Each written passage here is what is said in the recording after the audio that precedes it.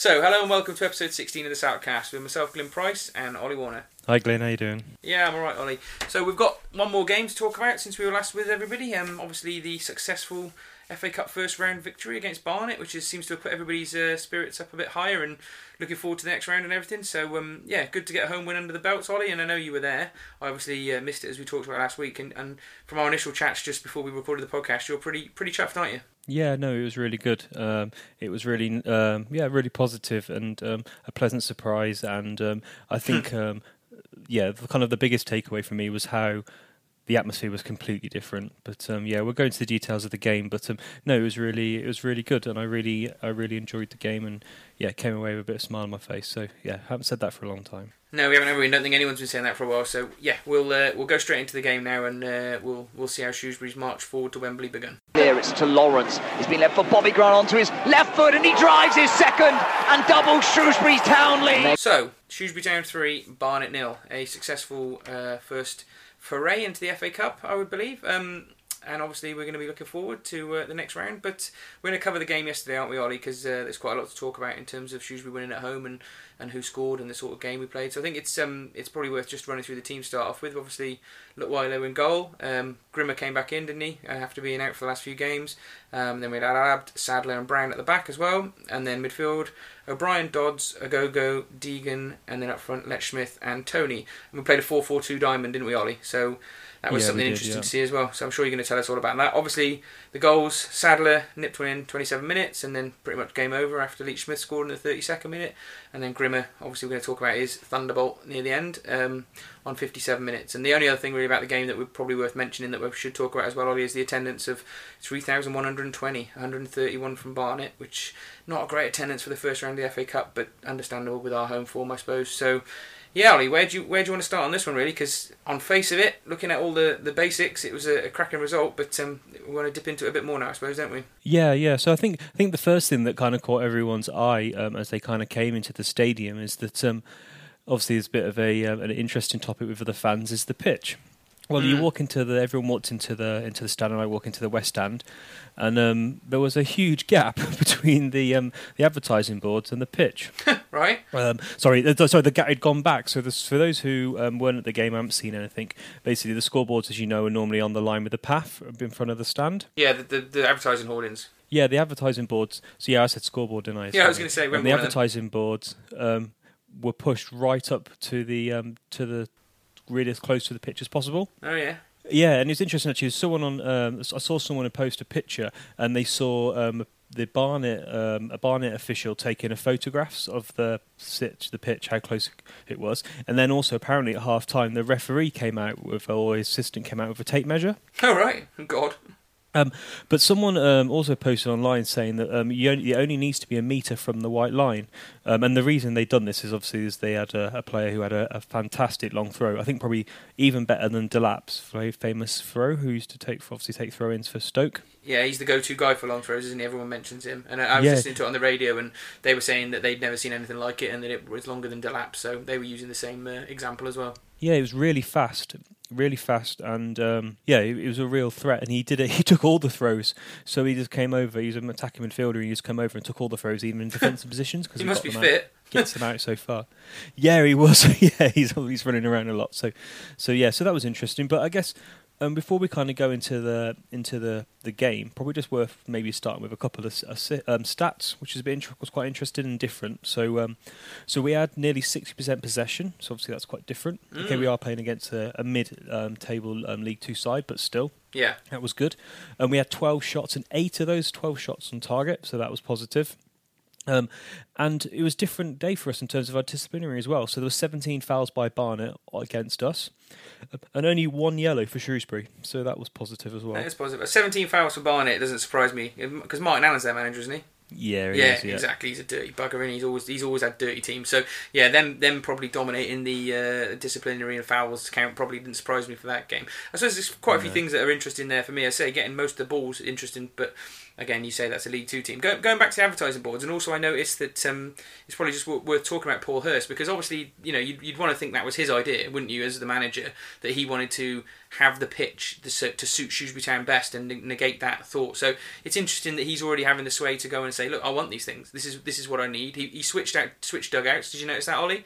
So he was in the opposite dugout to Mellon. Maybe that's a luck thing, or he just prefers to be that side. But then he wasn't in it in the first half, was he? Because he likes to sit in the stands and watch the game from the stands in the first half. Don't know if you saw about that as well. So it's all those three things are interesting, aren't they? That he's already trying to implement some different measures, some different approaches than what we've seen before. And you'd have to say on the first evidence of an FA Cup game against a League Two team, it worked a treat, really. Yeah, no, it did. I first half, you just assumed that the person standing in the technical area was the manager, and then I thought, he's shrunk at half time, but no, it was his assistant, and he was up in the stand, which is an interesting, obviously, it gives him a completely different perspective. And I like watching football. If I had a choice, I'd always kind of sit where I sit at Shrewsbury, near the halfway line, fairly high up. Yeah, me too. So you can see quite nicely what's going on. And when you watch football at a lower level, or if you're behind the goal, I always struggle to kind of understand the flow of the game. So no, I don't. But that's not a surprise. Well, it's not too much of a surprise. I'm surprised actually that more managers don't do it. I think it's an interesting angle. Yeah, not many managers do it, and it's something he's, again, we didn't know everything about his time at Grimsby and other clubs, but it's something he's always done, apparently, and he says it works very well for him. Yeah. I'd be interested to know why he changed dugouts. I guess that's an interesting one, but maybe it's just I've got a view on that. Maybe I think it's because every single Shrewsbury team has always tried to attack the South Stand in the second half, and I think then he's closer to the team. I don't know. Could be. It's my little theory. That's a good theory, Ollie. It's better than any theories I could come up with, other than bad luck, because that was Mellon. Mellon wasn't having a good time in the other dugout. But just before we even get into the game, really, there was a lot to think about with Paul Hurst and what's going on. And as you say, actually having some shots on target and actually, having a higher percentage of our total shots on target is something that maybe we're thinking about the shots that we take, Ollie, in terms of not snapping at shots, and obviously we don't get that much ball in League One at the moment and being dominated by teams, but against Barnet it's nice to see that we can still apply the things that got us out of League Two a couple of years ago and have been prevalent in our better performances in League One, which is an efficiency of shooting. So I hope that continues. We'll have to see what happens against Oxford, obviously, but yeah, there we go. So after you got in and noticed the advertising boardings and been pushed in, there was one other thing down there. Did you notice someone was talking about there being a law that you have to be able to see the white lines of the pitch from the stand, and that a lot of people in the West Stand couldn't see the pitch because the boards were so far in? Couldn't see the white line, yeah. Which is a little interesting. I wonder if Town get into trouble for that. I would doubt it, to be honest with you, because no one would probably pick up on it. But yeah, I'd be a little bit miffed if I couldn't see the ball going in and out. I know it's a minor thing, but I don't know. What did you see from where you were? Yeah, you couldn't see the white line from where I sit. I was sitting row Q, and you couldn't see it at all. Wow, and you're quite far back, aren't you? Yeah, you couldn't see the white line at all. You had to. We could see obviously when the ball went out of play and stuff. It was not far off, but you couldn't see it. I doubt it's going to be the last time we see that this season, is it, Ollie? With the long throws that some teams have, I bet we'll see that again this season. So it'd be interesting for someone to check whether that is an FA regulation, because it would be terrible to get fined for something like that, wouldn't it? But there we go. Fingers crossed, Town know what they're doing. I'm sure they do. So they get it right most of the time. Going into the game, obviously, we set up in a different formation, which is always going to be interesting. It was interesting for me to see Dodds back in the team, and also Deegan playing his kind of more natural position. So that was quite encouraging. The game started, and it was bloody El Hab. He was in a right battle. He must have woke up with a few bruises this Sunday morning, because quite early on in the game he had to go off and have a Terry Butcher-esque headband put on. Because he was bleeding, he had to change his shirt, and during the course of the game he got battered. He seemed to be the one that was like loads of high boots early in the game, a couple from Akbro, and he had a few battles, and we actually went down to 10 men for a while because he had to get himself sorted. Shrewsbury kind of dominated the start of the game, and then we got to a position where we were running at them, so we started to get the ball and starting to run at their defence, and that started to give us some fruit and kind of gave us some advantages, and we got a free kick. And I turned around to my brother and my girlfriend came to the game with me, and I turned around to them and I said, I reckon we're going to score here. And I meant from the direct free kick, but we hit the crossbar. Yeah. So O'Brien took the free kick, keeper got a touch in it, and then it came to Sadler, and then Sadler just finished it left-footed into the back of the net. So that was a nice goal, and O'Brien was unlucky not to get a score from the free kick because it was a good effort. Yes. Actually, Shrewsbury were being a bit cheeky. He tried to put the ball further back, Oh, right. but their tiny little right back, they had a big team, but their right back was tiny. He pointed out, and O'Brien had to go back a little bit. But no, yeah, it was a good start to the game, and so after 27 minutes, we were 1-0 up. Yes, I saw the goals obviously on the highlights, and I listened to the first half on the radio as I was travelling out to my weekend escape. But they were talking about the height of the defender, as you were saying. Then he seems like he was incredibly short, and he was actually. They were saying that the radio was basically saying that because he was so short, his centre back was often coming across to cover him for the more physical and aerial stuff, and that was leaving massive gaps for Town to exploit. So that sounded like it was good. But the goal, I thought it was a good free kick. It's about time, to be honest with you, we had someone actually hit a good free kick, isn't it, Ollie? Because we obviously had tons of free kicks on the edge of the box, and normally Tony's smashing them over, or Ian Black's playing them backwards or hitting into the wall. So I thought it was a nice strike from O'Brien, and I think it was nice for Sadler to be the one there, Johnny on the spot, to just pop it home, because obviously he's had a good performance last week, and he's starting to maybe come back to his form a little bit. And it sounds like he played well yesterday as well, Ollie. So yeah, nice for Sadler really, after some of the sort of poorer times he's had, for him to have a little bit of a bonus and get a goal. Yeah, it was, and it's where in terms of height, obviously having Sadler and El Habib at the back was potentially could have been quite a big disadvantage, but both of them did really well, and both of them had a really good game. And while they were bigger physically, they tried to dominate the game, and you got a bit scrappy with them putting some, as I said, fouls and stuff like that. And it was a few times where you feel that, well, wasn't that a free kick for a high foot and things like that? But no, they did a good job. Yeah, we were quite lucky, weren't we? Because their top goal scorer, I can't remember his name, is Akindi or something like that plays for Barnet. He didn't play, did he? He wasn't playing, so they only had Akprak up front and some other blokes. So we maybe got a little bit lucky there, because I think that guy that's the top goal scorer is a pretty quick, pacey guy, which is maybe something that would have under Sadler and El Abd a little bit more than, say, John Louis' more, what should we say, physical approach, I suppose. He's not the most physical, but he's a different type of player, and something that I'd be more comfortable with our centre backs being able to manage, because I know a lot of Town fans have got a lot of time for Akprakpo, but I never really rated him as a League One striker, so I would have hoped that he wasn't someone that was causing us undue worries. Yeah, I think, well, for me, he typifies strikers in the Mickey Mellon era. Ran around a lot, but didn't really score any goals. No, it's very true. Apart from Collins, obviously, because he couldn't really run around either. But yeah, so after the goal, we kind of to get into the game. I really like the balance in midfield. It worked really well, with Deegan sitting in his natural position and Dodds playing his natural position, and Ogogo and O'Brien, using their legs and getting around the pitch. But that then meant that there was opportunity for the fullbacks to push on, and a lot of our attacks in the first half were coming down the left through Brown. So that was good. And so the second goal was a really nice finish, and it's a kind of goal I haven't seen Shrewsbury score for a very long time. So Tony ends up with the ball on the left wing. He kind of tucks it back onto his right, crosses the ball into the box, and Leach Smith comes flying in with a diving header and kind of dinks it into across the goalkeeper and into the back of the net. And it was really nice to score a goal from open play. Yeah, and it was a good link up between Leach Smith and Tony. Yeah, it was a proper striker's goal, that, wasn't it? Someone, balls to get a header on it and test the keeper sort of thing. I say my mum and dad were at the game yesterday, and I've just been around their house letting off a metric ton of fireworks, which took me about an hour, Ollie, which is unbelievable. But yeah, I've been talking to them about the game, and they think that was probably the best thing Tony did in the game. They thought it was reasonably good, but that little bit of skill to get the ball in and put it right there in that sort of nice slot for Leach Smith to just get ahead of his striker and get ahead of the defender and pop it home. It was a really good bit of play and bit of class from Tony, really, and a great finish from Leach Smith. So yeah, I thought it was good. Nice goal from open play. And the other thing about the first two goals, obviously, was it was first time in ages in a home game that we've actually scored the first goal and not gone behind, and then got another goal to sort of almost put the sort of tie almost beyond Barnet after 30 odd minutes. So that was an incredibly good start, and especially getting the goals within 5 minutes of each other, that's the sort of thing that we need to see a bit more of, isn't it? Yeah, no, it was good, and after the first goal, the players seemed to grow in confidence, particularly Leach Smith. He seemed relaxed, and after his goal, his performance improved dramatically, but the whole team kind of went up another gear, and it just felt. I don't want to make this point at the end, but it's probably worth us making it now. It seemed like a completely different team. Like fundamentally same players, but it just felt, and everyone was, because obviously a few weeks ago, we were saying how angry the fans were, and obviously the the game before at home before Hurst was appointed, there was quite a very angry atmosphere.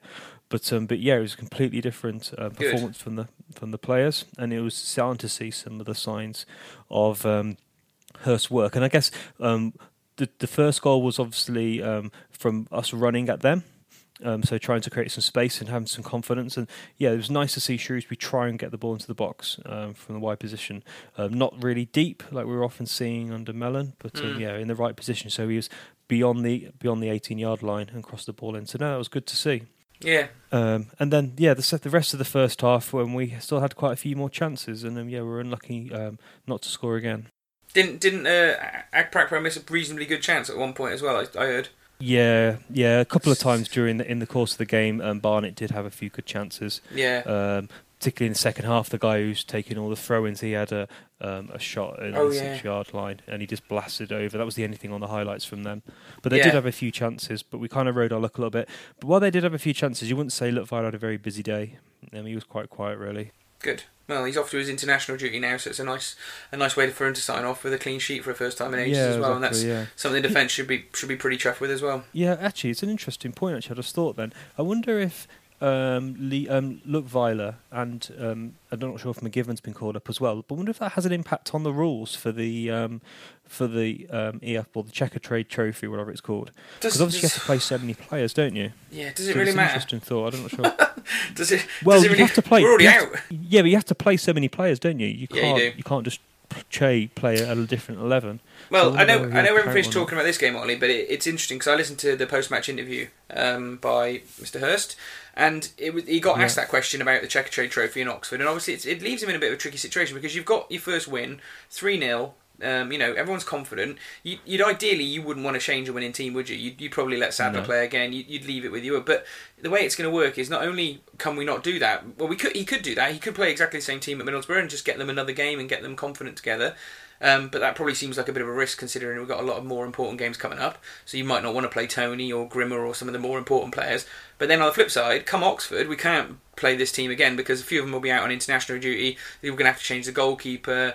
I've had players coming back that might force their way in. So it is going to be interesting to see what he does with the teams. And one of the things he was very clearly expressing at the end of the interview was along the lines of the same thing that we talked about last week about he knows he wants to see consistency of selection from the fans, but we're just going to have to bear with him. And he wants to see he wants to play his own tactic, but at the moment because of the personnel he's got, we're just going to have to bear with him. So he's not probably turning around and saying that's my team now, they won a game and I want to stick with them. So I get the feeling there's probably still going to be lots more change over the next few weeks, and that'll obviously have an impact on the Checkatrade Trophy game and the Oxford game. So I think it's just more of a bit of a movable feast, and I'd be surprised if he doesn't play some of the fringe players just to at least get a look at them in a proper game. Do you know what I mean? Yeah, no, definitely, and also he'll want to give all the players a chance as well, because he's, as he mentioned himself, sometimes you see different performances in training than the games, and he needs to give people a chance. So, wonder whether Blake will get a chance at some point, whether Waring will start the games. It'd be interesting to see how he does, and also with Worley coming back and Chowley as well. So we've obviously offered him 2 wingers. So who did he? On your comment about sorry, I just want to make your comment on the formations. Obviously, someone's been telling him about the fans' thoughts of the last few months. That's very true. Yeah, because he did mention it in a specific way. It was almost like, just bear with me, guys. Yeah. I'll try and get you what you want, but I've been left a couple of lemons by Mickey Mellon, so I'm gonna have to sort them out first. But just I was going to ask you really about the crowd then. So obviously we've only got up to the second goal, but you were sort of mentioning that it was a much more positive atmosphere to be in, Ollie, and was that a reflection of the fact that it started off positive and people had seen the new broom was here and it was time to all move on, or was it a reflection of the early goals and the type of play that they put in the first 20 minutes? So what was it? Do you think it was everyone was just happy from the start? Yeah, it was. Well, it's almost as if we prepared that question, Glyn, because this was the perfect time to ask that question. So after we were 2-0 up and we were going forward, still bombing forward, lots of good link-up play, players looking like they understood and knew who each other was, and where there's a lot of movement and people were keen to get on the ball, and there were several attacks, and it started to grow. So after a couple of attacks, a couple of fans kind of stood up and were clapping, and then there was a couple of balls into the box and a couple of attacks.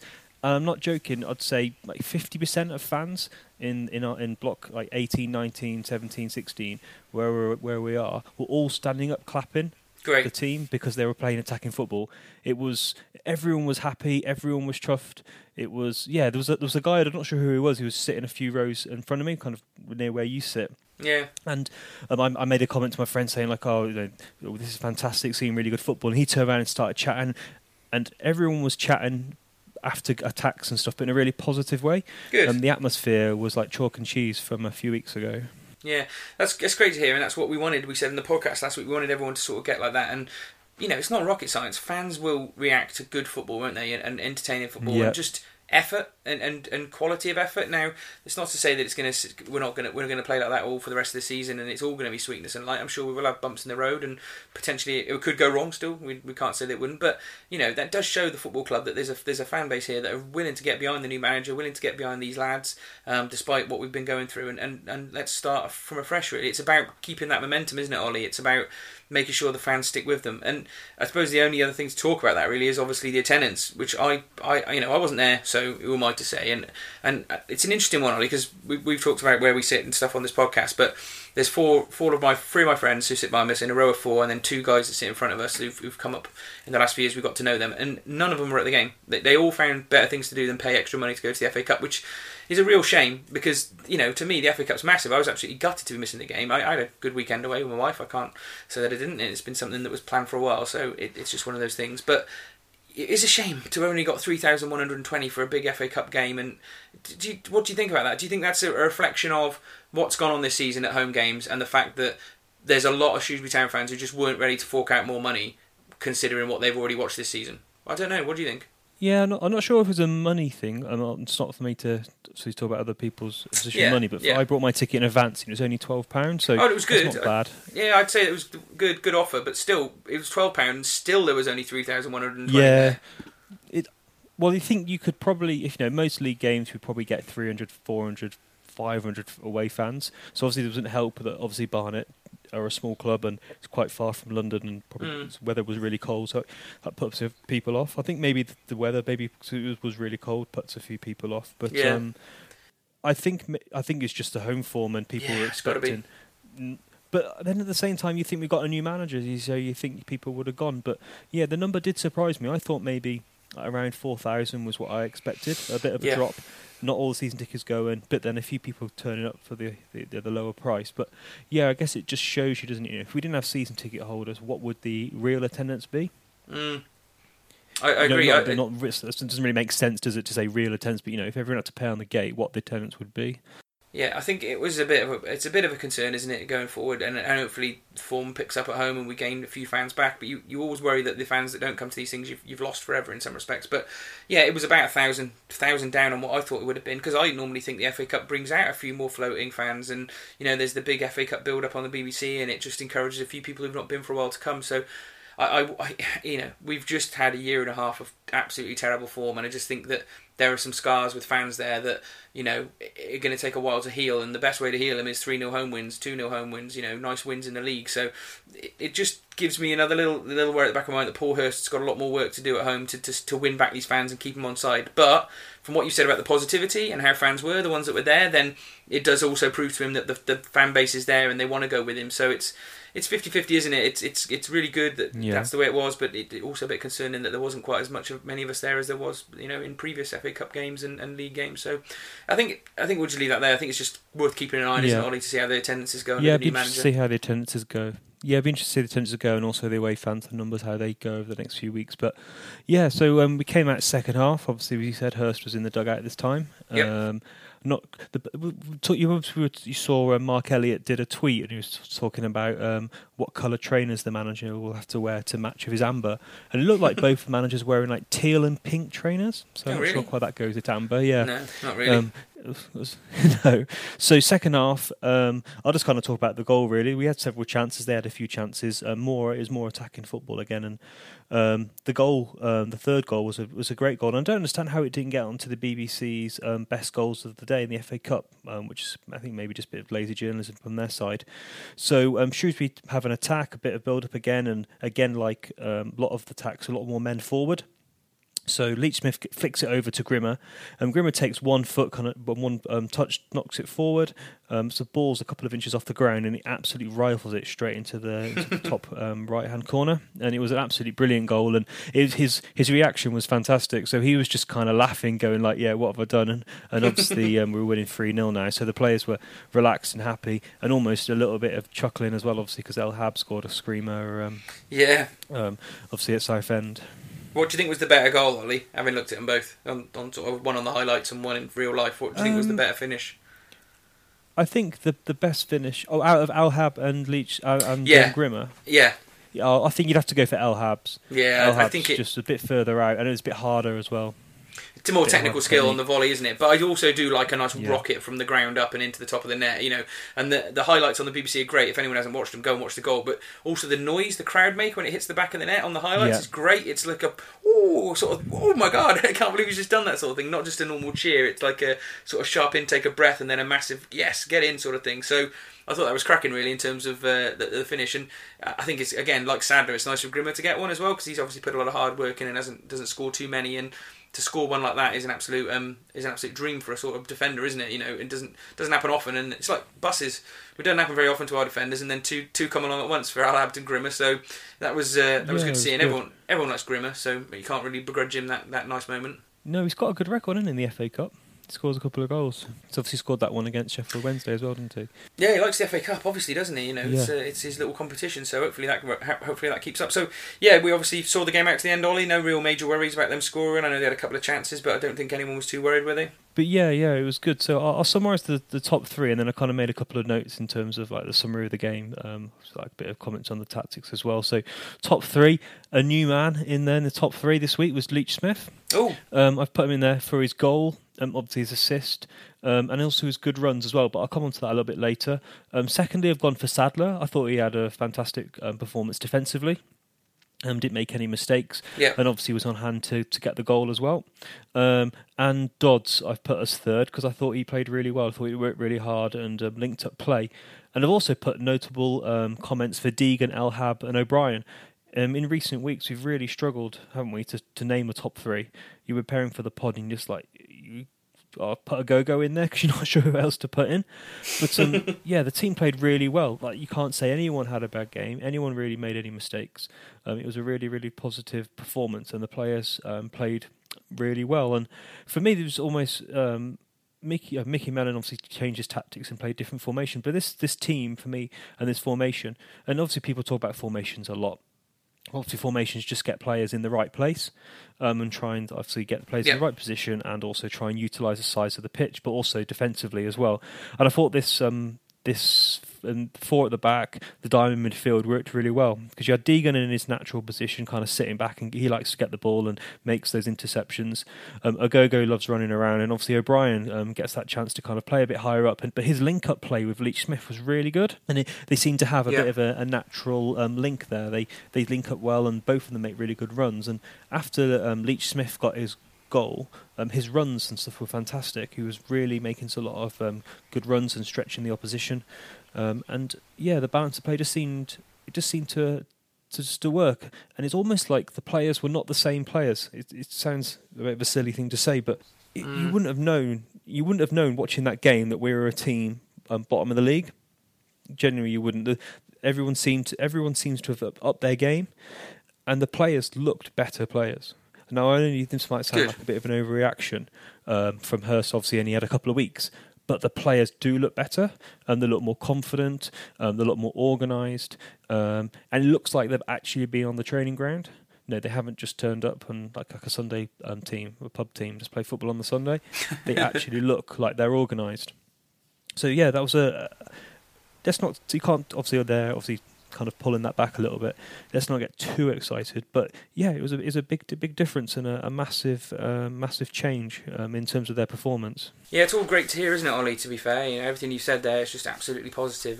One of the things I did pick up on was you mentioned Dodds and Leach Smith and how they played together in their link-up play. That the start of the season in the podcast, me and you talked about it, didn't we, about how they'd been brought in to sort of work with each other, and it was one of the things that Hurst picked up in his post-match interview, that he brought Dodds back in because he was aware of their previous record of playing with each other and how they linked up, and he wanted to see that, and he actually specifically mentioned how pleased he was to see that their link-up play was going so well, and that wanted to see them build on it and look to the future. So there's another thing that he's obviously on board with Dodds and Letch Smith, and maybe this is the performance and the goal and the reason that Letch Smith might get over his injuries that he's had and actually start playing in the first team from now on, really. Yeah, no, it was a good performance, and I think also that was pleasing for me is that there was a lot of times where O'Brien was getting hacked, and the players maintain their composure, but it was a real team effort.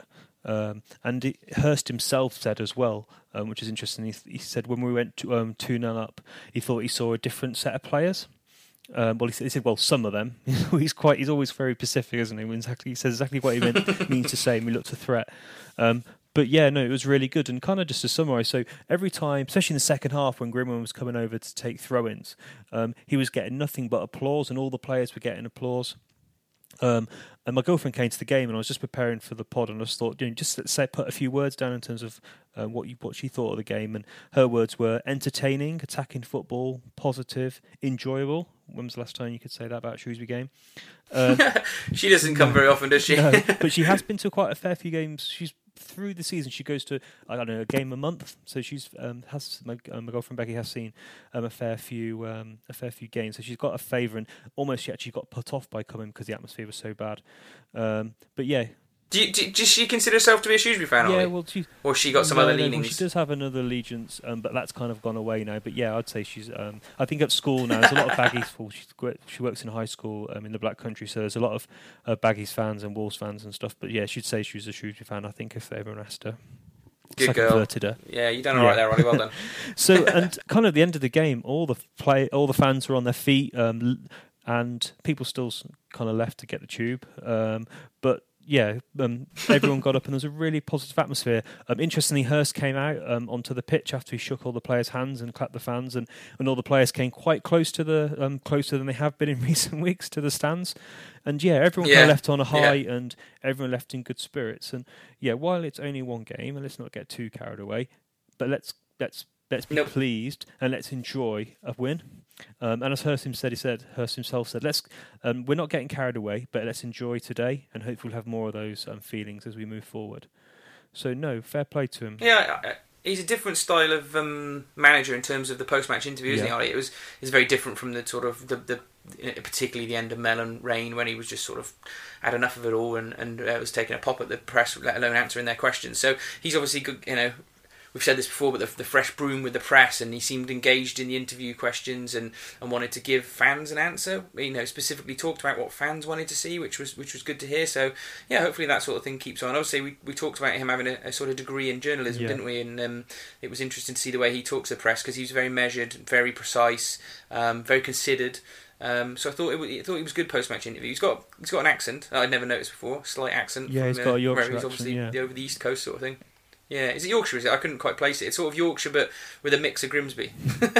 Maybe he was there for a bit longer than he thought, and it's got slightly eastersized. Is that a word? No, it's not. But there we go. I'll just make words up when I can't think of the right word. Yeah. So I did like listening to him, to be fair, and I always think as well, for the first game for him to win, it was always nice for him to get one over on Martin Allen, because he's one of the sort of least favoured Shrewsbury Town opposition managers, isn't he? Because of his previous affiliations with teams that we didn't get on with. So yeah, it was good to send Martin Allen packing as well. Yeah, no, it was. And on Hurst's post-match and pre-match interviews, for the pod we always try to listen to most things that come out from the club and what they share in kind of like preparation. Yeah. But I have really enjoyed listening to Paul Hurst. He talks to the fans. He gives you a bit of an insight. He doesn't tell you everything. He's quite measured. And yeah, he obviously knows the players will listen to what he says as well. And he comes across as very intelligent. And I'm pleased with it. It's been a good start. Obviously, it's only a draw in the league and a win in the cup, but that's a good start. And hopefully we can take this form and this confidence into the league. Yeah, it's an ideal start, isn't it? It couldn't have gone much better. And in terms of the way he's come across, it's not the guys in the press that we know have been putting things on Twitter about the first time they met him, and the guys that work for the Shropshire Star and BBC Radio have had lots of positive things to say about him. I know they would, because you wouldn't want to ruin your working relationship straight away, but I get the vibe that that's quite heartfelt in some respects, and that he's starting to win people over. And I also talked to a couple of people who work at the football club today, and they were saying about how Paul Hurst has been going around and speaking to all the existing members of staff and getting to know them and hoping they'll stay with the club, and particularly some of the coaching staff that he's kept on. Danny Coyne, for example, he wants to keep people at the club. So I think I'm starting to feel a bit of a vibe that he's actually starting to get welcomed by people at the club, and it's because he's been putting the work in and talking to people in the right departments and just getting to know people really in a sort of thing that a nice bloke does, really. And that's what we want as well. We do want a good manager. We want someone that's a nice bloke that fans can get on with as well. So we'll see. We might meet him one day, Ollie. Who knows? And we'll make our own judgment then. But it's all positive so far. It was definitely positive. And on a lighter note, just kind of ending the game, did you see that video that the BBC shared of Martin Allen? I did actually. It was a little kid that had sort of wandered into the technical area. Was that during the game? I think it was before the game started. I think so. I'm not 100% sure, but So there's a little kid walks in front of the dugout and just stares at Martin Allen, and then Martin Allen just tells him to jog on, and their dugout kind of laughs. But obviously, this kid obviously has got no fear and was just staring out the manager, who's famously called Mad Dog. Yeah, exactly. You wouldn't want to mess with old Mad Dog, would you, as a kid? And then he sort of just tells him to sling his hook, doesn't he? Sort of he sort of gets his thumb out and sort of thumbs him away, and then he walks over to his mum, and his mum takes him away. Yeah. Funnily, talking about kids, Ollie, as you know, I've got some, and my kids, as I briefly mentioned, we like to give feedback of things off the pitch, don't we? I talked about the Junior Blues and what we did down at the community hub that one day, and I've talked about a few other things that the kids get involved in, just to give people an idea of what sort of things go on at the football club for kids. And it was a shame we missed Saturday, because they did like a little Halloween party, and sort of Halloween/fireworks party, I think it was, at the club, which sounded really good. So that was in the community area before the game, which sounded great. But the best thing that happened this week in terms of my kids, and something that will be good for the podcast and for me to be able to feed back on, was that my daughter Elsa won the draw that the Junior Blues do to be a mascot.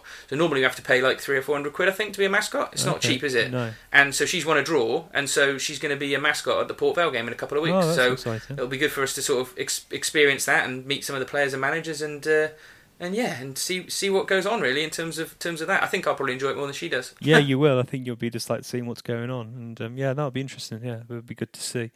And just talking, will be good. Yeah, just talking about other funny things as well. Is I don't know if you follow Jack Grimmer on Twitter, but he posted a silly picture of himself with that one of those narrow lanes, Grope Lane in Shrewsbury.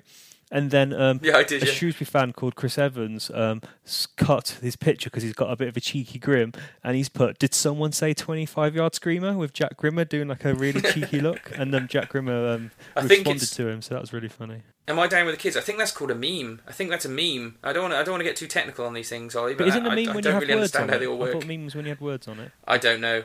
Maybe it is. We're not young anymore, Ollie. I'm sure some of our younger listeners can inform us of what that is. But yeah, I mean, one of the other things just to talk about, Ollie, is did you do? I think we did your 3-word match reports as well, just to sum the final game up, didn't we? So have you got them to hand, or are we going to have to dip into Twitter and come back? Yeah, well, I was just going to retweet Jack. I was just retweeted Jack Grimmer's picture so people can go online and have a look at our Twitter account. Oh, nice. But I was going to I was going to find the 3-word reports, and obviously, as you would expect, a very different set of words than we had in previous weeks. Much less, by the way, of swear words, Ollie, I reckon. Yes, it was exactly. Yeah, so a few of the words. So Trev was great Grimmer goal. Sam said feels much better. Jeffrey was Salep on the up. Nick was a pleasant change. Daniel Doverson was we actually scored, which is obviously an important point. And Jim made a really good point as well. Clean sheet win. And someone said someone's not sure what's going on. Jonathan put drugs test required.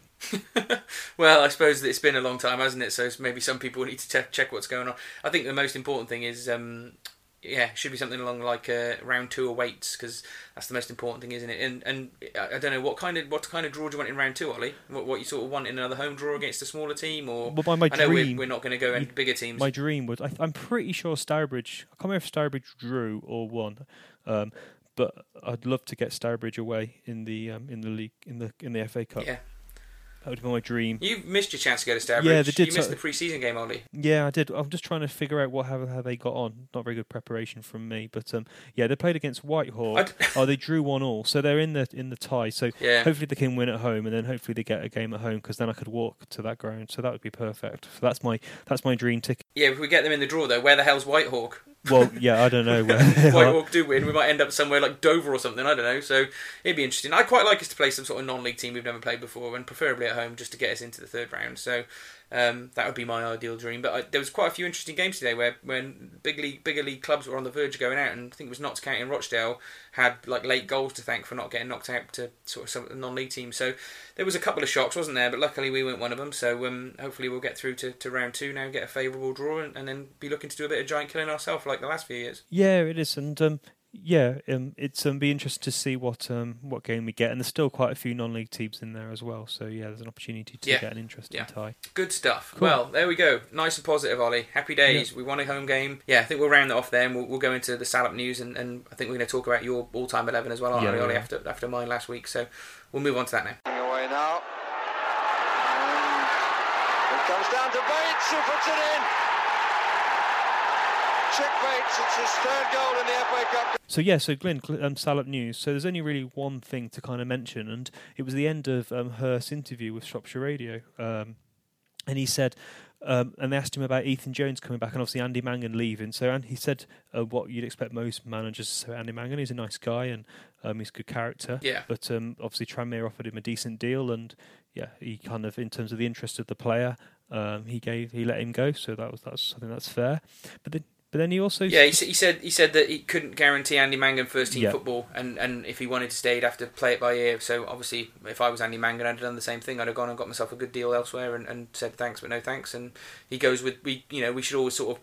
I mean, sometimes it's always worth sort of thinking about the players that leave and thinking about their best moments before they go, Ollie, because it's obviously with Mangan's gone now, but he leaves us with some great memories, doesn't he? With the all the goals in the cups, really, isn't it? The Chelsea goal stands out as the first one, but obviously Leicester and Cardiff, where we bagged absolutely vital winners in big cup shocks as well. So yeah, those are the three standout moments for me in terms of Andy Mangan and his on-pitch stuff, and then his off-field stuff. He's always been talked of as being absolutely brilliant in the community team and a real asset. So I don't think anyone's going to be thinking that he leaves under any kind of cloud. He goes with the best wishes of the football club, doesn't he, and the fans? Yeah, my favourite Andy Mangan moment was actually in away at Dagenham Redbridge, where Bobby Grant puts a nice ball over the top. And he blasts into the back of the net, so we came back from 10 with only 10 men to win. Grandison got sent off. Yeah, in extra time. Yeah, Grandison got sent off. Lawrence scored a penalty, and Bobby Grant put a Bobby Dazzler ball through, and Andy Mangan just came flying in and scored in the back of the net. And I guess if he'd been able to do that consistently, be on the last man and use his pace and finish, then yeah, I think it's just a bit of a typical, isn't it, of a lower league player. They're all good footballers. It's just about consistency. And he didn't have that consistency. Yeah, that's a good memory, that, Ali. That is a really good memory, Andy Mangan. I say he does leave us with lots of those memories. Actually, that's the only time I ever met Andy Mangan, because at the start of the game, he kicked the ball into the crowd and it hit my son. And I think I've said this on the podcast before, but I know, so that was where he... because he hit someone the other week, didn't he? Yeah, he did. But he didn't hit him. He sort of took a deflection off the seats and bounced back and bumped him in the head. And to be fair to him, like everyone says, nice guy, but he came over to my son, he put his arm around him, he made sure he was okay, and he had a photo taken, and they're the sort of things that mean a massive amount to football fans. And, all the fans that were there that day would have seen him do that, and that's the sort of thing that you want players to do. So, yeah, it's funny you just mentioned that game, because that's the game he did it at. So, it's funny to think back. Yeah, and it's funny, there's loads of selfies with Andy Mangan came up on the Shrewsbury Facebook group. So yeah, it's more than probably any player I've seen in the past, or probably any player for a while. And yeah, there's a big connection with him. So yeah, good luck to Andy Mangan, and I'm sure he'll be a standout player in the National League. I think he scored already for them. Has he? In their first game back. I think he already did. Yeah, someone told me today. So he's obviously doing the business already. But obviously him going then opened up a striking berth back at the football club, and we all thought Ethan Jones was coming back, because I believe I read it in the Shropshire Star that he was coming back. But as we found out recently, not everything in the Shropshire Star is true, because we got told this week, I think it was in the Shropshire Star last week, that one of the keepers had pledged his allegiance to Wales, and that might not necessarily be true. So I think sometimes we might have to take a few things with a pinch of salt. But I mean, I think we read it in the paper, or it was quoted somewhere that Ethan Jones was coming back, and then obviously we had Paul Hurst's post-match interview where he intimated that might not possibly be happening, which is a bit actually, strange, wasn't it? The club itself said it. The club itself said. Oh, did that it? He was coming Oh, back. well, there you go then. And then her said, "Yeah, I read that too," as if like I'm not sure whether. Yeah, it's an interesting one. I don't know whether it's maybe it's a sort of fine print that maybe he isn't actually back yet, or he's gonna be on his way back. Oh, I see. But yeah, I'm not sure. Or maybe find out. Maybe it was part of the deal for Mangan to go there, as they said, you know, we'll do this deal, we'll take Mangan off your hands, but you've got to take Ethan Jones back, and maybe he wasn't quite aware of it. But it was strange nonetheless, because I was taken aback by that when I heard it in the press match. But if Ethan Jones is coming back, let's assume it's going to be good to have him back along with Smith now, and have. I think that it sounds to me like that for the moment up until Christmas that, you know, Jones and Smith will probably be involved in the first team squad in terms of training, obviously, and then they're going to maybe be getting on the bench, and we're going to have them young lads just hanging around, getting the experience of first, you know, League One games and stuff. So that can only be a positive for their careers, and maybe potentially for us making a bit of money out of them down the line. So I don't think it's a bad thing, really. No, it's not. And also, just while we're talking about loan players as well, Anderson scored again on loan at Hell's Own. He's a beast. He scored a penalty. He scored a penalty this time. Yeah. So that's obviously encouraging. So yeah. Yeah, it's going to be dead interesting when he comes back and see what happens. Yeah, it will be interesting to see whether these youth players can get how many appearances they'll get by the end of the season. So yeah, that's encouraging. So Cool. moving on to my best 11, and being a bit competitive, I've kind of taken my best 11 with a view of I want my best 11 to beat your best 11, Glenn. I'm glad to. Okay, fair enough. So yeah, I'll go through mine, and then maybe you can share yours, and then maybe get some thoughts from different fans on who you think would win this game. So Yeah, go on then. I've set them up in a traditional 4-4-2. So I've gone for Joe Hart in goal. I've gone for Moss at right back, and then Walton and Goldson in central defence. You know, I think those two could definitely bring the ball out from the back. So good footballing central defenders. And then Tierney left back. I think Tierney was. I remember reading something really interesting about Tierney when he was at Colchester, and he was doing really well there, and he was getting a good reputation. And then he went to Norwich as well, didn't he? Because he followed Paul. He did Lambert fantastic. there. Yeah, he played in the Premiership. Yeah. And then he started playing the Premiership. And I remember reading, and someone said to him, "Oh, you're actually a really good footballer." when you were at Shrewsbury, you got a bit of a reputation for being a long ball merchant. And basically, what he said was that if he didn't do that, if he didn't just lump it, he said he would have been dropped by Gary Peters. So yeah, unfortunately, Yeah, well, that doesn't surprise me. No, it doesn't surprise anyone at all. But yeah, it's interesting, and I think Paul Tierney was a good player. So yeah, he's went left back. On the right wing, I've gone for Brown just because he's Mickey Brown. In central midfield, I think it's been an interesting partnership. Dave Edwards and Ryan Woods. Oh yeah, that would be good. Yeah, and then I've gone for a player who I think I don't want to talk about Paul Simpson, but what a waste of space he was. And Pugh, I think Mark Pugh was fantastic. Yeah, I think Mark Pugh, and he's obviously still at Bournemouth now, and was an integral part of their championship-winning team. Got them into the Premier League. Still occasionally plays, isn't he? Yeah, he does. So yeah, so Mark Pugh, and then up front I've gone for pace. So I've gone for Carl Griffiths and Rogers. Which I think them two running around with Pugh and Brown, that's a team full of pace and bombing on. I think it'd be a very attacking team, but with Edwards and Woods in midfield, I think that'd be interesting. So that's my team anyway. That's a good team, Molly. When was the first time you went to the Meadow? What was your era? I was just wondering whether any of my players were before you went. Yeah, so my era would have been kind of. How old would I have been? I was just trying to figure it out, like early 90s. So I remember, I was a mascot actually when we had the white and blue kit with Greenhouse. You know, the white shirt with the blue shorts, Greenhouse. When John McGinley and that was around. So right. That's just So that was my period. My dad was a cash and carry manager for Booker Cash and Carry, and we moved to Shrewsbury. And my dad had a board with Booker to try and promote them. And so we used to go in the prawn sandwich brigade, and used to go and sit in there, and then go to loads of games. So we used to get free tickets, and then I got to be a mascot. So that was 89, 90. So that's when. So you were going before me then, yeah. Yeah, so I was like 6, 7 when I first started going to Shrewsbury. But obviously, being very young, obviously you couldn't remember too much. No, but yeah, it's funny, isn't it? Because back then you think of some of the players that played in those early eras, like the Championship season, for example, and you haven't got, other than Mickey Brown, I don't think you've got any of those in your team, really, have you? Which is quite interesting. No. So it does sometimes you do pick players from that era where you start to think you know more about football rather than the era where you were a kid and you saw them play, but you might not have really understood the game quite as much as you do now, which is quite an interesting thing, isn't it? Yeah, and I think that's where I had to kind of think what kind of team I want, and I thought a few players' names like Sam Aston, and people like that. But yeah, I went for kind of like the best team that I could think of. Yeah, you've gone competitive, Ollie. So yeah, I think that's my team anyway. So yeah, it was quite fun to do that. It's interesting. You had 5. We had 5 the same. So we both had Moss, we both had Goldson, both had Mickey Brown, both had Dave Edwards, and both had Luke Rogers. But I think all 5 of those, you pretty much, most Shrewsbury fans who've been going since the early 90s would probably put in all those 5 positions, because there hasn't been many there's not been many better players in terms of those 5 positions than those 5 players. Do you know what I mean? So that's probably fairly consistent across most people's teams. Obviously, you went for Hart and I went for Edwards, and I went for Langmead instead of you went for Edwards. Yeah, I remember seeing Edwards quite a lot. So yeah, I remember thinking him, and yeah, obviously you went for Ashton as well, and he was a decent player, obviously at the game. Yeah, really, I think I went for longevity and sort of legendary status, whereas you for those players that maybe went on to do better. But I think it's a fair selection process, Ollie, and I'm not complaining about it. Yeah. So so we'd have to get some other fans. So yeah, so we'll share those on Twitter and stuff, and try and get some other people to share their 11s. And yeah, hopefully next week we'll get a few responses, and we'll share some other people's 11s. I think what we should do, Ollie, is we should put a vote up on Blue and Amber and a vote up on Facebook of our 2 teams, and just do a vote, and we'll report back as to who the winners were, and maybe we'll get a few interesting things that people have said about us, players we've missed, or stupid things we've done, and that'd be quite an interesting chat for Salop News next week. Because interestingly, our Salop News segment is just drying up week on week, isn't it? Because not really that much is happening. So we'll replace it with this for the next week, and then we might have to come up with a new feature, Ollie.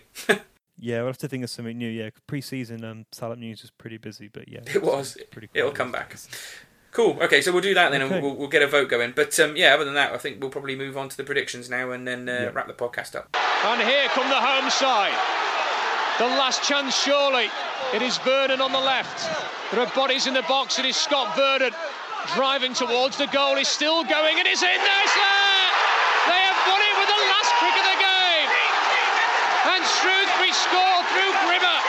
So, Glyn versus Ollie, the competition continues, and Ollie's still away ahead. Last week was a bit of a draw week where we both got Shrewsbury to win. I went for 2-1 and Ollie went for 2-0.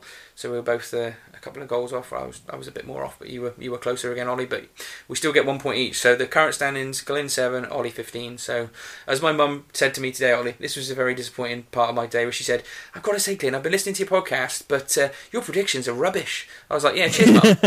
So good. That's the kind of prep talk so that's the kind of football manager your mum would be. She'd be straight to the point and honest. Tell you what, you wouldn't want her to be a football manager. She'd sort the team out. She'd be like Mad Dog Martin Allen, my mum. She wouldn't take any messing around, I tell you. So so there you go. I've had a pep talk off my mum, Ollie. So my predictions this week need to be better. So we're going to predict the Oxford league game next weekend, aren't we? So I think we're probably going to both go for a bit of a more positive result than recent weeks. So I don't know. Do you want to go first this week, Ollie? I know sometimes you get a bit uppity about that. Sure, I'll go first. Go on then. I'm just trying to sneakily get onto their recent results on the internet. But I did know they won 5-0 away at Merstham. Merstham, yeah. I think it's somewhere in London, isn't it? Yeah, I'd never heard of them before. I love that, all these clubs you never heard of before. Yeah, and they won 5-0. And they're not doing too bad, Oxford. They're doing all right in the league. Obviously, they came up from League 2 last year. Yeah. I think Shrewsbury going to get a good result again. I'm going to go for a 2-1 win. Oh, that's interesting. I was just thinking to stick with 2-1 from last week, but I don't know. I think that obviously the weekend's results got everyone's encouraged, and we got 3 goals, but we were playing a League 2 team, so we've got to maybe temper our expectations a little bit. So I'd be quite happy if we still won 1-0 and maybe got our first clean sheet in the league for a long time. So I think I'll go 1-0 for this week, but 1-0 to Shrewsbury. So we're both going for wins again. So okay. hopefully we get that right. But there we go. That'll be the predictions. But I think as we talk about the predictions, it's probably just worth talking about the football, the games we've got coming up in the next few weeks. So we've obviously got Tuesday night. We've got the Middlesbrough game, which I previously discussed going to. I've had a lot of negative feedback about that, Ollie, and people have said I'll be an absolute massive hypocrite. And I've basically been talking. But it'd be quite funny though. No, I know. Funny. I wouldn't be able to live it down. Unfortunately, my reputation would be in tatters. So I'm not going to that game, and I very much doubt anyone else is. To be perfectly honest with you, there's actually, I should just say, this on Tuesday night, because hardly anyone's going to be going, and we always have our supporters parliament meetings on the first Tuesday of every month. So if any town fans listen to this before the meeting on Tuesday, you're more than welcome to come down to the Prince of Wales. The meeting starts at 7:00, o'clock, and we shall be talking all things Shrewsbury Town and taking forward things to the football club. So, yeah, I just thought I'd put that out there on Tuesday. It's probably more interesting than going all the way to Middlesbrough and watching Town play some under-21 team. So I don't think we need to talk about that game anymore, do we, Ollie? No, we don't. No, but actually, one thing probably worth mentioning is just so I've struggled to get to the supporters parliament things these days because of work and not living in Shrewsbury. But what I would do if you could do me a favour of there's always a lot of comments from my girlfriend when, especially in the winter, when you get to this time of the year and it gets a bit cold, and the toilets and the lack of toilet seats. So yes, that would be something terrible. really worth just mentioning. But I think I would encourage all fans to maybe we'll put this on Twitter, Glyn, maybe just to kind of share feedback with the Supporters Parliament, and they do talk to the club, and the club do take it on board. They can't always change everything, but they certainly do listen. And it's the Supporters Parliament. Is the more fans that get involved, the better the Sports Parliament will be. And there's done some great things so far. So obviously the badge was part of the Supporters Parliament, and obviously the work you were doing as well, Glyn, with the community and the painting and stuff. So you saw the photos of that, Ollie? Yeah, I did. It looks really good. Apparently some of the guys I was speaking to went and had a look at it, said it looks absolutely stunning. And as I say, I painted a white wall, and a lot of us spent a lot of time doing that in the summer. But I have to say, the community team now that have been in and finished it off and actually done the graffiti. So in case anyone doesn't know, there's now graffiti images of legends of the football club. So I think that Mickey Brown's in it, and Arthur Rowley and Tommy Lynch. And so they're along the wall in the South Stand now as like the sort of all-time Shrewsbury Town team. And it looks fantastic. It really does. Their names are sort of graffitied underneath, and I think they've got some local youth talented artists doing it as well. So it's brilliant that all of the elements, the football club, the fan base, the community team, all came and got together and have achieved something fantastic for the fans now that's just brightened the whole thing up and given us a sense of history. So yeah, that all comes about by people coming to the Supporters Park meeting and getting involved. So yeah, I encourage everyone to be there, and I won't say any more about that because we were supposed to be talking about the matches, but I thought it's just worth mentioning it. But in terms of the matches, obviously we just talked about Middlesbrough, but then we've got Oxford, and we've just been predicting it. So yeah, it's an interesting game. We briefly talked about it, about what he does, and we're going to be missing, presumably we're going to be missing Dom Smith because he's maybe going to get a Wales under-21 call-up. We're missing Luttweiler because he's off to Canada as today. I think he flew out. I think Luttweiler's going to South Korea, so he's going to be bloody knackered when he gets back. Wow. And then we might be missing McGibbon, probably El Abd, maybe if he gets another call-up, who knows. So it'd be interesting. I mean, I don't think El Abd and McGibbon have been called up already, so I think it might be a bit too late for them. I don't know what you think. Yeah, I saw the England. I don't know how on earth Jack Wilshere got into the team again. I just find that utterly ridiculous. He's only played 2 games, and he'll probably get injured. Just watching TV, but yeah, I'm not sure if Egypt. I'm not sure whether El Hab's been called up again. But most of the call-ups are happening now, aren't they? So after the game. Yeah, I knew that it was this afternoon. I've not seen the England squad yet, so I didn't know that. But I'm not surprised. Bloody Southgate. Yeah, I can't really get too much behind that. Southgate is such a boring appointment, but there we go. That's the big football for you. Anyway, go back to Oxford. Yeah. So yes, it'll be interesting to see who's missing and what we do, won't it? Because again, we're still going to be an important game for us to get at least a draw or maybe a positive result out of, just to keep the momentum going. Yeah, well, I said incorrectly that Oxford were doing all right. They were doing all right earlier on in the season, but actually are on a pretty bad run. So their results are they lost. So they won in the FA Cup. They lost to Millwall. They drew with Vale. Lost to Coventry. And they beat Bradford, which is a surprise result. Lost to Wimbledon. And then they beat Bolton on the 1st of October. So their results are a bit up and down. So I think we've got a chance. Yeah, it's a game we would have, it's one of the games we would have pinpointed as the sort of top 5 games we should be winning this season. The promoted teams at home, we should be looking to win those games if we were going to stay in League One. So, if you can get the positive result and put us maybe only 2 points from the relegation zone, then things are things looking massively better, and that mammoth task that we talked about a couple of weeks ago suddenly looks much more achievable to Hurst. So it'd be great. It would be great if we got a result, really would. And I think that we could start to see a bit of light at the end of the tunnel then. Yeah, no, definitely. I totally agree with that. And it's a win would be fantastic. 3 points, like you said, clean sheet would be fantastic. But just 3 points would be brilliant. However we get it, and let's try and hopefully get a bit of a run going. Yeah. Unfortunately for the podcast, Ollie, we're going to have to do the same as this week because I have been convinced to work on a Saturday. I should just say I don't work Saturdays. My job is a 9-to-5 office job, but I'm doing some consultation work, and my boss has said to me, if I do one Saturday, I don't have to do any more on the run up to Christmas, which I thought was a pretty good deal, Ollie. But unfortunately, it's next. That's funny because but you don't work Saturdays. So no, but this consultation thing I'm doing goes on till Christmas time, so I could have just missed another game, and I've got loads of stuff coming up in the run up to Christmas. I'd rather just get it out of the way now. So I took the deal, but unfortunately it means I'm missing the Oxford game. But I should be at Fleetwood and Sheffield United. I know they're both away games, because I know I'm missing a few games at the moment for the podcast, which is not helpful. So I should be at a couple of the away games you can't make. So again, we're always going to be covering. Yeah, I'd like to. Yeah, let's have a look. I'll have a look at my my list. I wouldn't mind going to maybe Sheffield or Fleetwood. Go to a couple of games. But so I think let's call episode 16 to a close. We'll have to get to a point where we stop talking about the episode number. But when we get to 20, we'll just stop. Well, we'll be back. We're back to series 2, episode 1 next year, won't we? Should we do it like that? Make it really confusing for people. That seems to be what other podcasts do. But yes, there we go. No, let's wrap it up. I think it was a real good chat, that, Ali, and it's good for people to understand what was going on at the game and have a look forward. So yeah, good episode, and we shall see everybody next week.